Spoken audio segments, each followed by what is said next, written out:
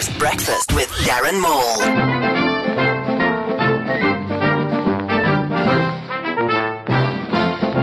The New Age yesterday reported on a neighbour dispute that ended with God knows Marta losing a testicle in a conflict. When asked if there were any witnesses, the neighbour replied, "Only God knows." What did you give up for Lent? This Lent, I'm giving up denying myself the simple pleasures of life. It's Wednesday, and it could be an amazing hump day, provided you interpret it as a verb and not a noun.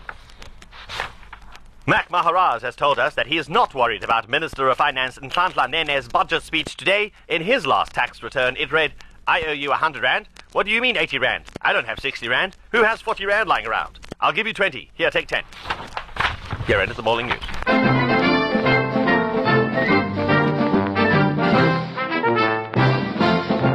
Darren Maul. Every morning. Waking up in the morning. East Coast Breakfast.